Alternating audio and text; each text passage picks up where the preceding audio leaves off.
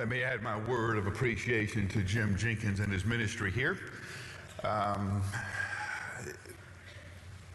Ken was not exaggerating when he said that there aren't many areas of our church life that Jim has not touched or informed or shaped. One of the reasons is when we didn't know what to do with something, when we knew we needed a particular thing but didn't know what it should look like, and we would call him Jenkins. And we would say, hey, Jinx, we got to get this thing done. We don't know what it looks like. We don't know who should do it. We don't know how it should work. And we would let Jenkins off the leash, and he would run out and talk to everybody in the country and come back with the job description, the ministry goals, and most of the time, who we should hire for the position. That's how we get Jim Baker, was a recommendation from Jim Jenkins. So that happened all the time. And so we kind of stopped putting job descriptions on his card.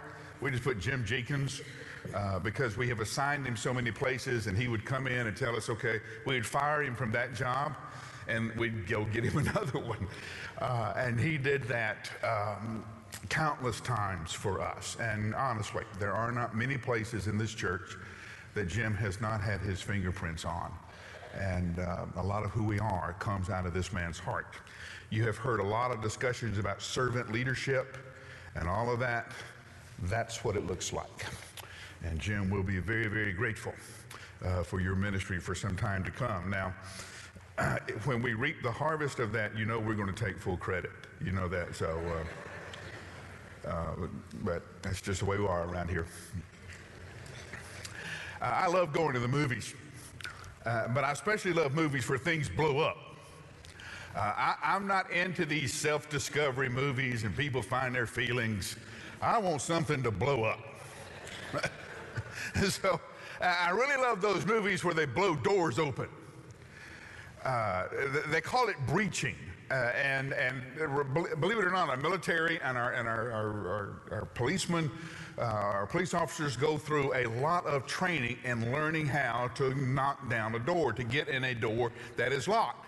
And it's not as easy as you think. And you've seen the comedy shows where this guy wants to be a hero and he'll run and jump up against the door and the door won't give. You have to understand how the door is constructed, where the weak spots are, and so where you kick. And you actually have to be trained in how to kick a door open. And if you get on YouTube, you can see a lot of fails where a police officer tried to kick the door open and it didn't. But you know, they designed shotguns now, a slug for a shotgun that will blow a door open, will blow the handle off a door and open the door. They have battering rams that they'll knock the door open with. Oh, but the best one is shaped charges. Now get this. They've got explosives that they can direct the aim of the blast. And so if there's a drug dealer or terrorist on the other side of the wall, of this door, they can put this shaped charge on there that will blow the door open, but that's all it will blow open, just the door. Bam! And then they'll run in, you know, and get the bad guys, because the bad guys will still be dealing with the concussion from the explosion and all of that. They didn't have that when I was a child. I would have had some fun with that one. But you know, there are some doors that are locked, that are barricaded, that are reinforced, that people just do not want open. So we blow them open.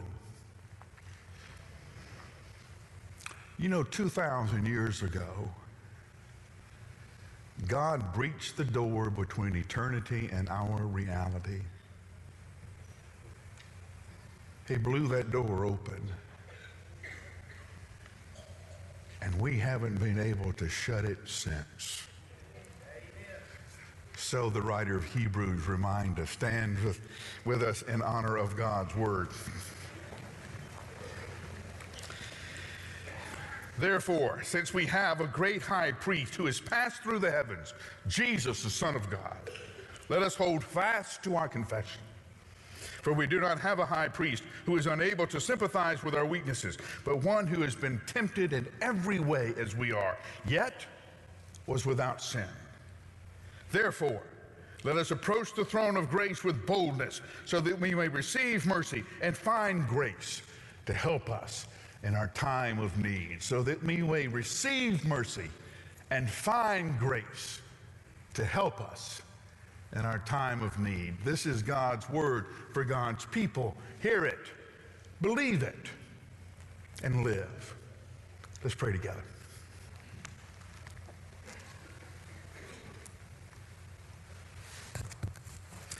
For boldness we pray, Lord, not only the boldness in our witness of testifying about your goodness and greatness in our lives, but boldness to approach your throne, to receive the mercy and the grace that we need. And we pray this in your name. Amen. Therefore, because of this, then that. Because of what I have just been teaching you now, this is the way we want to apply it. Therefore is an important word in the New Testament. Paul uses it all the time. So does the writer of Hebrews. It tells us that once I have explained this reality to you, therefore, this is how I want you to apply it. This is how I want you to understand it. The problem with the word therefore is you have to stop and reread everything you've just read to make sure you understand now how the writer wants to apply it.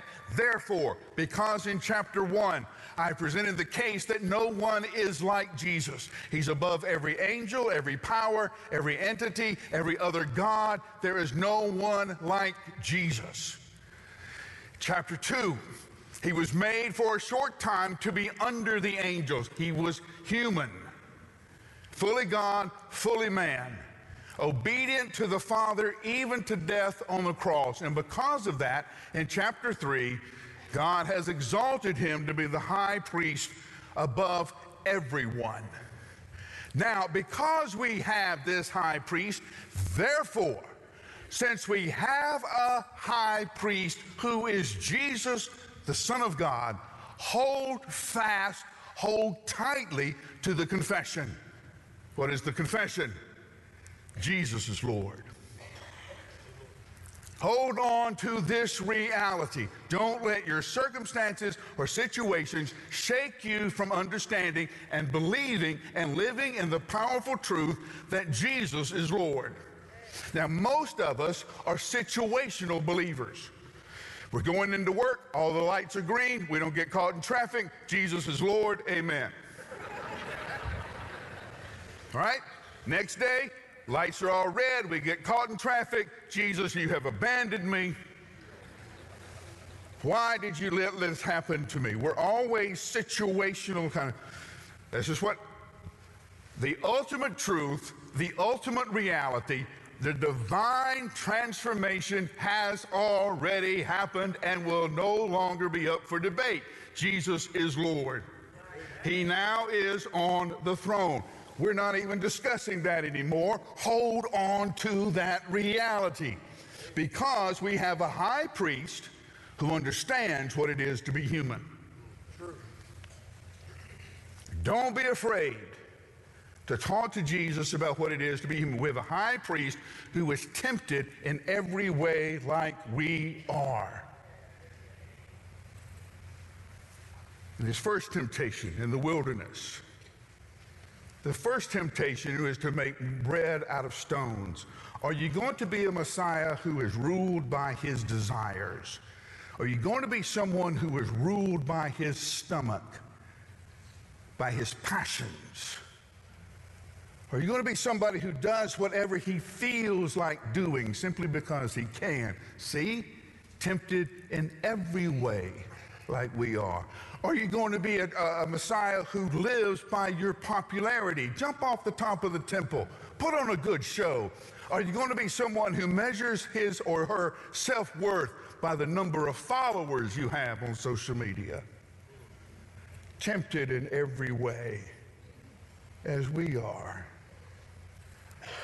Are you going to worship the wrong thing, thinking that another God or another passion can give you what you really want? Worship me, and I'll give you all the kingdoms of the earth. Worship me, says your job. Worship me, says your money. Worship me. and I'll give you everything you want. And some of you are sitting here right now, and you are where you always wanted to be, only now to realize it's not what you wanted at all.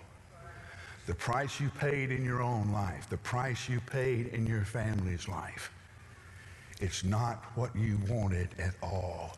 Are you going to be somebody who's driven by the wrong gods to end up in the wrong place? Now, I've lived long enough to have those prayers where I've walked quietly into the privacy of my own prayer life, and I have knelt down and I have said, thank you, Jesus, for not giving me what I wanted. Thank you, Jesus, for not giving me what I asked for. Thank you for loving me enough to say no, because what I thought I wanted, I now see I didn't want at all. Tempted in every way just like you are. Gethsemane. Is this the only way? Is there a wrong way to do the right thing? Is there an easier way to do the heroic thing? Is there a softer way, a safer way to be obedient? Tempted in every way just like we are. And I tell you all the time, sympathy's overrated. You say, I'm feeling bad. Your friend says, yeah, I know how you feel. That doesn't help. I want somebody who says, yes, I know how you feel, and I know how to get through it. Tempted in every way as we have been. Thank you, Jesus. Yet was without sin. Praise Jesus. Amen. I don't have to be captured, held hostage, imprisoned by my failures and by my mistakes. I have a Savior. I have a high priest who knows how to deal with it and who knows how to overcome it. Amen. So because of that, I can approach boldly. I can go to him, doors open, doors breached. I can go to him boldly. And I will get two things. I will get mercy. I will get understanding of what it is to be human. Jesus understands is to be human. Do you realize that if you bat 300, we'll put you in the Baseball Hall of Fame?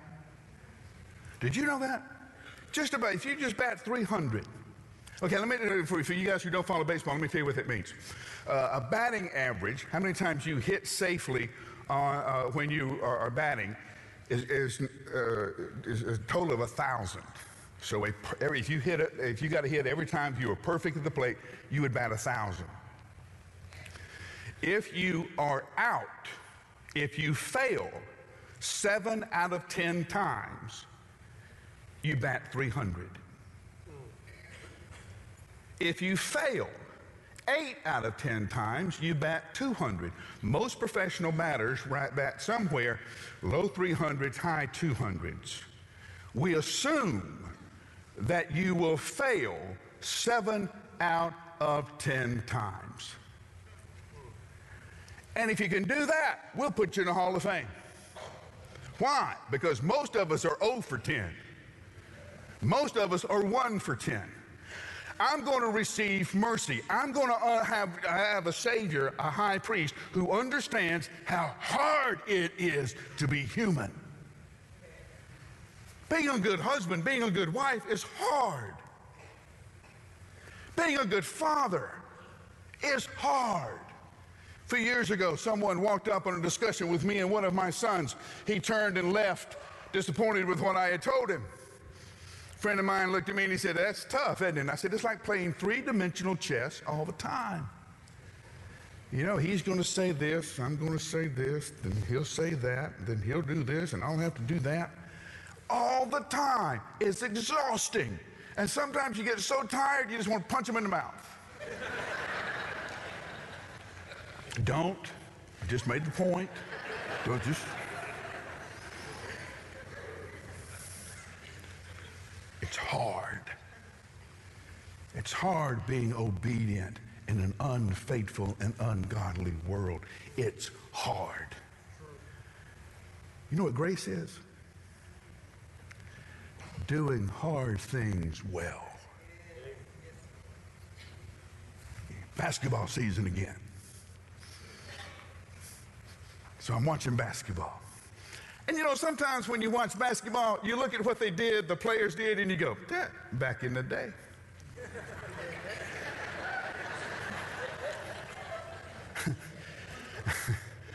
Other times you look at them and go, what did they just do? How did they do that? How do you dunk from that far out? How do you twirl like that? Where did that fake come from? And then you realize all of the dynamics that had to happen for that move to work, and you realize that move is impossible. If I tried that, I'd be in traction. But they make the spin, lay the ball in, run down the court like ain't nothing to it. Oh yeah, there's something to it. I know how hard that move is. Grace, doing the hard thing well. So I approach the boldly. I come to Jesus boldly. He understands what it is to be human. I get mercy. Tough out there, ain't it, Mike? Yes, sir. It's tough. I need grace. I'm filled with grace. I run back out into the world, and I try to be a good husband. I try to be a good father. Try to be a good friend. Try to be a good pastor. Try to be a good witness to those I know don't. And I run out. Right? Some days it doesn't take long at all. Right? What do? Go back. See, that approach boldly is a repetitive action. Keep on approaching. Approach and go back. Approach and go back. Approach and go back. It is go out into the world till you exhaust the grace you have, come back and get more. Now, how many of you were old enough to remember a screen door? Okay, you had a screen door in your house, right? Infuriating during the summer, wasn't it? The slamming of the screen door. Right, because the kids, you know, we throw them the door, run in. They're not going to stand there and catch the door. And we gone, bam, bam, bam, all day long. Finally, somebody loses their, stop slamming the door. Okay? Have you got that image in your head? That's what Hebrews is talking about. Okay? Run out. Exhaust your grace. Run back in. The slamming of that door, opening and closing, opening and closing, opening and closing. Because the door's open. You see, remember I told you we hadn't been able to close the door when God breached it in Bethlehem a couple of thousand years ago? We tried once. We did. We put a big stone in front of that door. And Jesus breached that door too. Amen. So now, on this Christmas season, you and I look at an open door. Now I know, you're thinking of all the times you have messed up, thinking about all the times you failed. I'll remind you, we didn't gather here this morning to talk about all your failures or talk about all my failures. We'd never get out of here. We're here to talk about the greatness of Jesus and hold fast this confession, Jesus is Lord, and to remind you, I don't care where you've been, what you've done, that door is open. True. Amen. Thank you, Lord. And you can go in and find the mercy you need. And find the grace you need. That door's open. We haven't been able to shut it since, and we can't shut it now. So approach boldly. I had a rule with the boys. The boys could always get to me. They always knew the door was always open. I always had my phone with me. I'd answer their call. And they walked in all kind of meetings. They'd walk in counseling sessions. They'd walk in budget meetings, personnel meetings. And they'd walk in and tell me, hey, we're going to go to the gym, shoot basketball, or hey, you need to sign this test or something. There was always something important. But here's the deal. You don't know when it is going to be important. And so you want your kids to know, hey, he took all those other stupid calls, he'll take this one.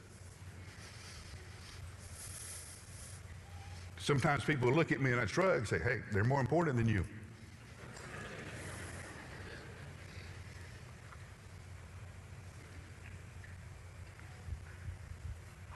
Do you understand that's what the writer of Hebrews is saying?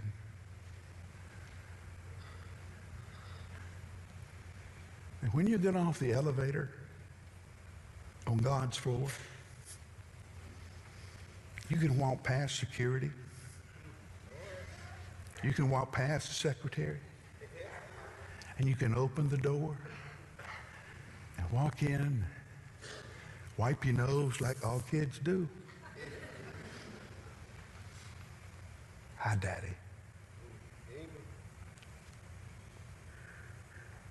The door is open.